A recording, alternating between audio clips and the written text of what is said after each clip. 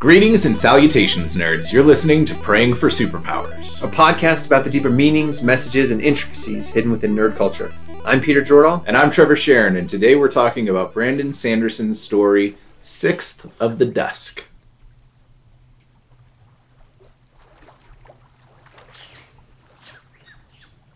I really love this short story. Yes, and I love it for so many different reasons. We're going to give you a quick. I'm going to give you a 1-minute synopsis of this story. So the main character, his name is Sixth of the Dusk, or Dusk for short. He is a trapper who lives on a pantheon of islands, an archipelago, kind of like the Eastern Asian Pacific Islands. He goes to the islands to trap rare birds like parrots and hatch eggs and bring them back to market to sell. He is met by Vati, who is she works for a company that is trying to tame the islands to capture the AVR, raise them in captivity so they can make more money. They are using technology from people known as the Ones Above, who, based on their technology and other phrases, are aliens to this planet. And throughout it, what happens is they get tangled up in a mess. They figure out, through what we'll talk about later, that the world is going to end if something happens. And so they set out to stop that from happening. And at the end, Dusk ends up joining forces with Vati, throwing away his beliefs almost in an attempt to save the world he loves. Something that's really cool about this story is how quiet it is. And it's hard to explain what I mean by that. So as some of you may have picked up, I really hate the book Heart of Darkness. Because in my mind, reading it in high school, it was man gets on boat, man thinks about life, man gets off boat. There's more action in this story, but the silence that you're supposed to experience literally in Heart of Darkness, I think is in Sixth of the Dusk. Because there's a lot of quietness, not just in words, but in atmosphere and in stealth moments where Sanderson explains the quietness of trying to be still. Yeah, and then he explains the noise around you, and it changes your view of silence. So the main character, we open up, and he's in a boat in the middle of the ocean. Well, it's like an archipelago, so it's groups of islands. Yeah. So he's inside of land, but he's still like in a canoe in the ocean. And Brandon Sanderson is a huge fan of the Eastern Asian Pacific island culture. Mm-hmm. He loves the idea of wayfinding. So you can look at Rock in the Stormlight Archive as an example of this. This story is specifically that culture. Literally that culture just translated into a fantasy realm. And I love that. But yeah, he's sitting on his boat in silence and just enjoying the silence is how the book opens. Yeah. And so Sanderson just pulls on the archetype of the ranger and does it so well. Because I think a lot of the times, so in Lord of the Rings, we see Aragorn as a ranger, but he's immediately thrust into a group of people. And takes lead, and he's a leader, and you find out that he wasn't supposed to be in isolation anyways, blah, blah, blah. Yeah. In this, the Rangers don't even talk to each other. They avoid each other. They actually try to kill each other. Yeah. So, the trappers, as they're called, they'll never, if they see each other in person, they'll both turn around and go the other way. Like, that's their rule. But they'll set traps with poison darts and rope traps and things that'll just kill you dead. The isolation is and that's such an integral part of the ranger archetype that I think is done really well in this. Also, real quickly, the naming structure of trappers is so cool. And this, I'm not gonna get into that one section. Okay. But the way that they name is it's the order of which you were born in the family, and then the time of day you were born. Right. So you could be 5th of the night. Or 1st of dawn. Or 2nd of twilight. They're just so cool. Yeah. And so his name is Sixth of the Dusk. Originally, the reason Brandon did that is he wanted a character named Sixth. And then he says in Arcanum Unbounded that his beta readers found it too confusing. And so he yielded to reviews he was getting, which I really appreciate Yeah. as a reader, and changed his name to Dusk. So he's Sixth of the Dusk, known as Dusk. Yeah. And it's just a really cool way to name things. Like, there are definitely going to be several D&D characters that get this kind of name, yeah. and follow this ranger archetype, because I think it's brilliantly done. Another really cool thing that I like that you can maybe speak to, Peter, is how silence and quietness, stillness, is almost a character. Yeah, I love that. I love how the character Dusk says in his mind, like in his thoughts a couple times, words. He says the word words, and then the writing after that is he was never good with words. And that could be all he says for 3 or 4 pages, which is really cool. But when Vati, the female island exploring scribe, comes to him, she gibbers and jabbers on, and so she continues to break the silence, and it's almost like his friend is being violated. Like you are breaking all of this trust and all of these rules, and he actually like feels for the silence almost. It's like an awkward social interaction because somebody is talking really loud and inappropriately, using inappropriate language in front of a group of judges, a priest, a rabbi in a library. Yeah, that and you feel that awkwardness. And what I really liked was I walked away from this story feeling as if I needed to be quiet and observe the environment around me. And he does a really good job in this book and in Silence in the Forests of Hell of making the environment really dynamic. You enter into the world and you start to learn like where the traps are. And so as Dusk gets a little careless in his hurry, you're like, oh no, you gotta watch out for traps. You can't move this fast. You can't make this much noise. You have to do it this way. Because you're aware of the environment. He explains it to you in a way that you're aware. And one thing I love that he does, so there's a lot of islands on the Pantheon, and he's on Patchy, which is the father, is what they call it. It's the biggest island. It's the only one, I think, with a lake, or the only one with a mountain. There's something specific about it like that. The biggest thing about Patchy in this story is it is a character. He constantly has a conversation with it. He says, Patchy, why would you do this? Patchy, we're your priests. And he like prays to Patchy, and then he curses Patchy. And it's really interesting to see it as a character in personification. And as the story unfolds, you recognize that it actually is alive in some way. Mm-hmm. And in the Cosmere, we understand that it's investiture. There's a splinter of a god on this island, or of something like it's survival. It's got it. Maybe okay. This is again. Maybe it's survival's island because the whole purpose of Patchy, at the end of the story, is for the trappers to learn how to survive. That is his whole goal. The island is teaching them how to survive as it unfolds. You know, it takes away from my idea. And I didn't tell you this before. I'm sorry. The internet completely disagrees with you. Oh, really? He has said Kelsier is not a shard. So his theory was that Kelsier was a shard of Adonalcium, that he was survival, hidden in human form. The forums and a lot of the people who are highly ranked on the forums were... Fair enough, I can accept that. Yeah. And I can also accept that maybe the investiture in Sixth of the Dusk is survival. It would make sense, and it's very clear, because it's all about survival and being the best at surviving in the midst of this world. And Dusk even talks about this a lot in the beginning of the book. Like, there are a lot of people from towns and cities who would die immediately as soon as they enter into a forest. Before they even got to the forest, they die on the shore. Right. Yeah. That's how the book opens. And so I think that makes a lot of sense. That's really interesting. Another aspect that you pointed out before we started recording that I think is really interesting is the bird being a character, but a silent character. Yeah. Yeah. So we'll come back to the magic system, but there are 3 birds.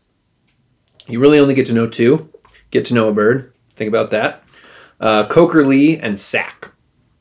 And Sack from the writing is basically a green macaw is our, if you want to pick a bird from our planet, or that's Cokerlee, and then Sack is a raven. And so he has these two birds, and they, like Brandon will write that he chirped apologetically. He chirped excitedly. He chirped worriedly. He chirped as if he was singing with friends, and he has no idea how uncomfortable the other birds are that he's sitting on the branch with them singing. Like, it's like the Pixar short For the Birds, that big blue guy. Yeah. Yeah, that's how Cokerlee is kind of in this. And it's so cool to see an animal, whereas in a lot of Sanderson novels, the animals don't, even if they have sentience, they're never talked about as if they do. And these birds are Dusk's only friends, and he talks about them and understands them like people. That being said, most bird species live to be like 200 years old, most parrots, and they're remarkably intelligent. Ravens are said to be the most intelligent bird species. And can sometimes learn how to speak better than parrots if they're in captivity. Yeah, so look up some videos of parrots talking if it won't freak you out. Freaked me out, but I thought it was really cool. So. Yeah, it's equally frightening and disturbing and super cool. Yeah. Which I think adds to the environment of this book, because if you really think about it, like, I know... I'm going to throw one of our friends under the bus. Andrew Bowman of Bad Spark Designs, who made our logo for this, is deathly afraid of little birds. And it took me a long time to understand that. But if you've ever been in a situation where a bird has been flying at you, it makes a little bit more sense. It's kind of scary because they have so much mobility.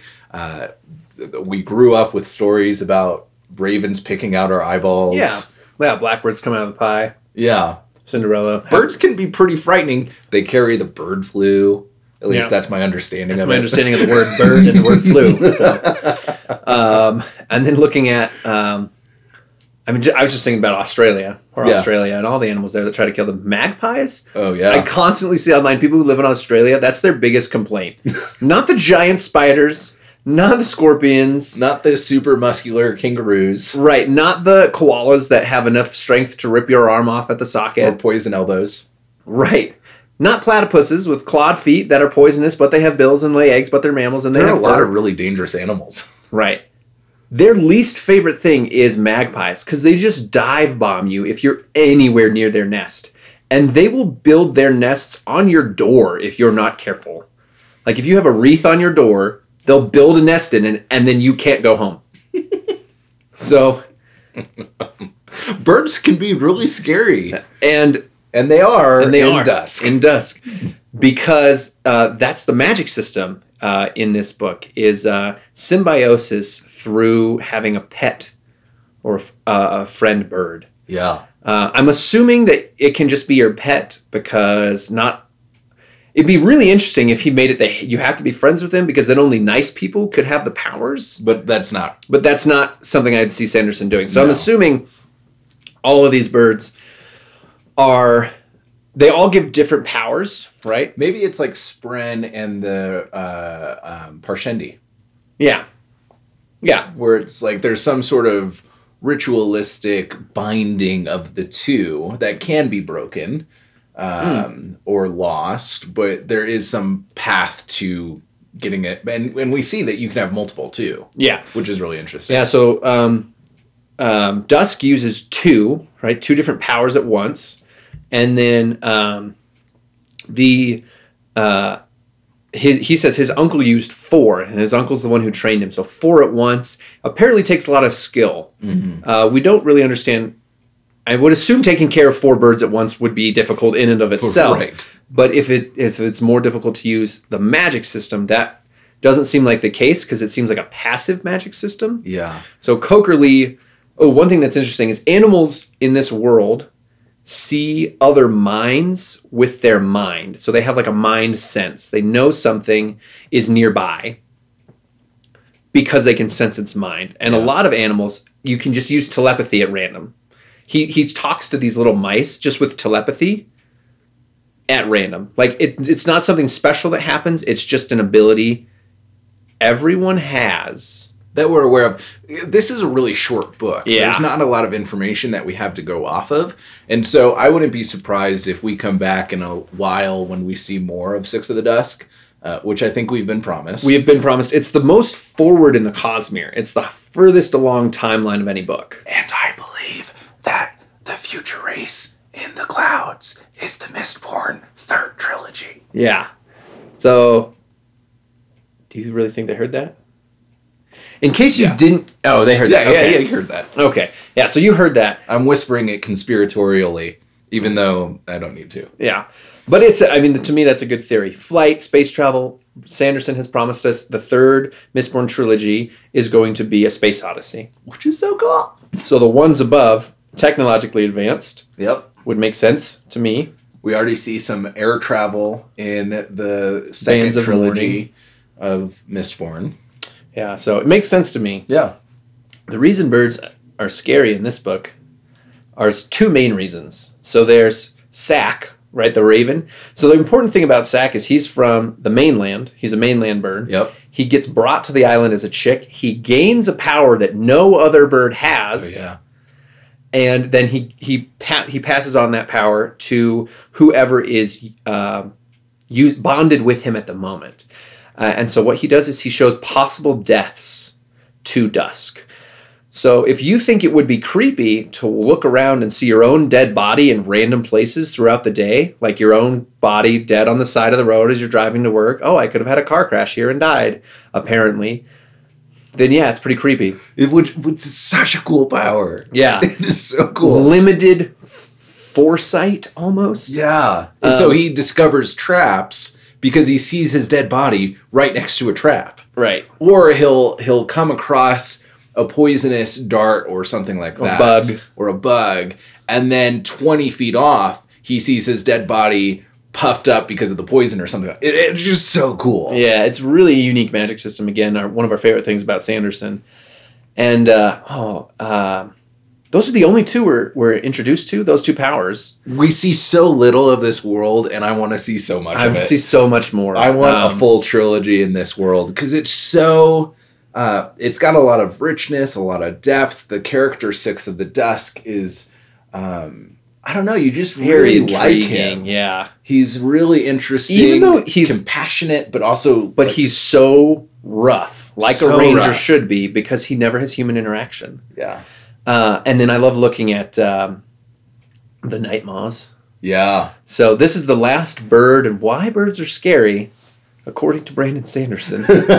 And praying for superpowers. Why birds are scary. Hashtag. So the night moths are the largest animal on Patchy. They're the apex predator.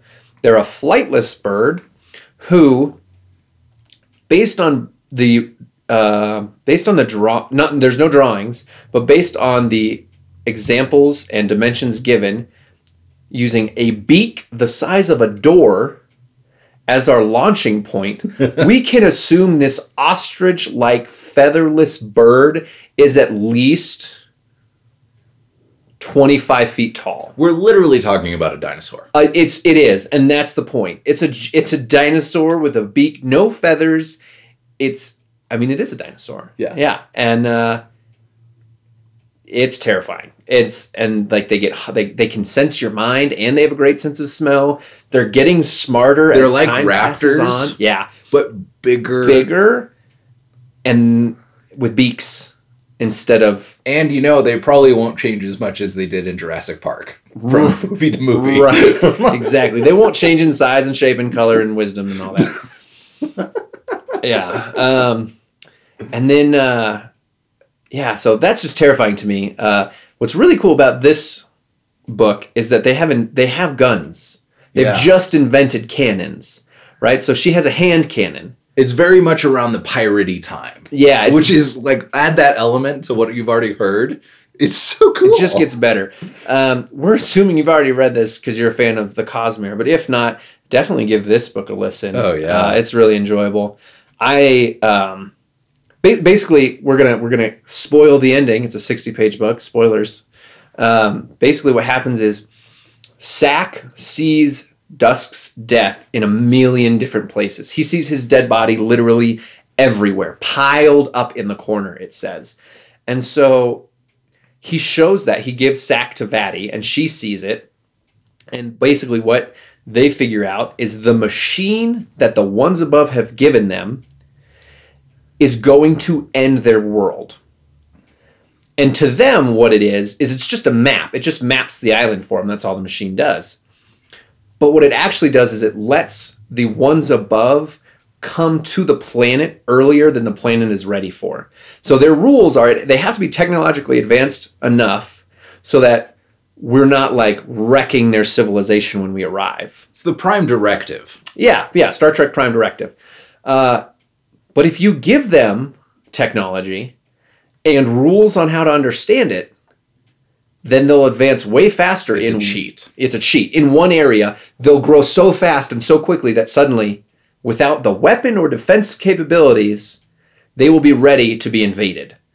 And so basically Sanderson writes a teaser trailer of why it's super terrifying to be the local on a planet that's being invaded by aliens. However, I have no doubt that Six of the Dusk could take out any Mistborn. I know. I believe that it could happen if he had enough time. It's kind of the whole debate of like who would win, Batman or Superman or whatever. Because Superman's so smart, or Batman's so smart that he'd plan ahead. If Batman has any time to plan, Batman's going to win every time. If he doesn't, Superman's going to win every time. Right, but even like, I mean, the comic strip where Batman's just like, it doesn't do anything to me. I just ingest a little bit of liquid kryptonite into me every day. And then if Superman punts me into the sun, it'll become an irradiator of kryptonite and it'll just melt Superman. Just kill him. And like, that's the thing. And it's just like, he's probably just already has the plan in place. He probably has kryptonite in his belt that's in like a lead little case. Probably. I mean, it's Batman. It's Batman. So I'm pretty sure his belt is a dimensional hole. Yeah. Like So what we're saying. It's a pin pocket.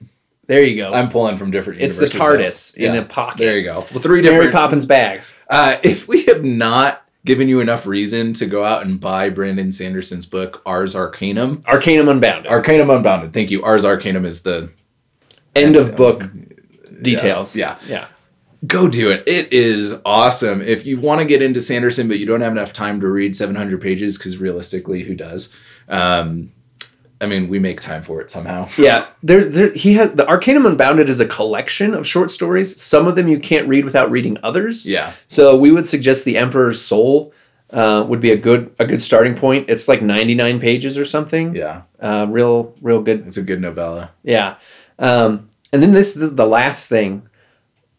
Ars Arcanum is at the end of each book in the Cosmere, and it gives you details on the planet and the story that's been happening. Don't skip that. It's not an appendix. It's not the Lord of the Rings appendices where you can just read out, like you just don't have to read it because it's just more details. It is actually a character in the universe writing her notes on the planets she's visited. So there's some Easter eggs in there, and be wary. Those of you who are trusting it with your whole heart, Sanderson loves using imperfect narrators. He said so in one of his December releases of Writing Excuses. So, imperfect narrator, as someone who seems like it's the author of the book, would be something I would expect of him. Yeah. So, yeah. Expect to be lied to, or at least deceived slightly in a way that ends up being dramatic later on. Yeah. Thanks for listening to Praying for Superpowers Worldsinger episode. We appreciate you. Check out our website, prayingforsuperpowers.com. Subscribe to us on YouTube, Instagram, and Twitter. We try to post pretty often, so keep an ear out. We like to do giveaways as well. Yeah, and give some love to our sponsors, Petrie's Family Games here in Colorado Springs. If you're here, go check them out. Check out the library. You'll see us at events occasionally. Bye. Catch you next time.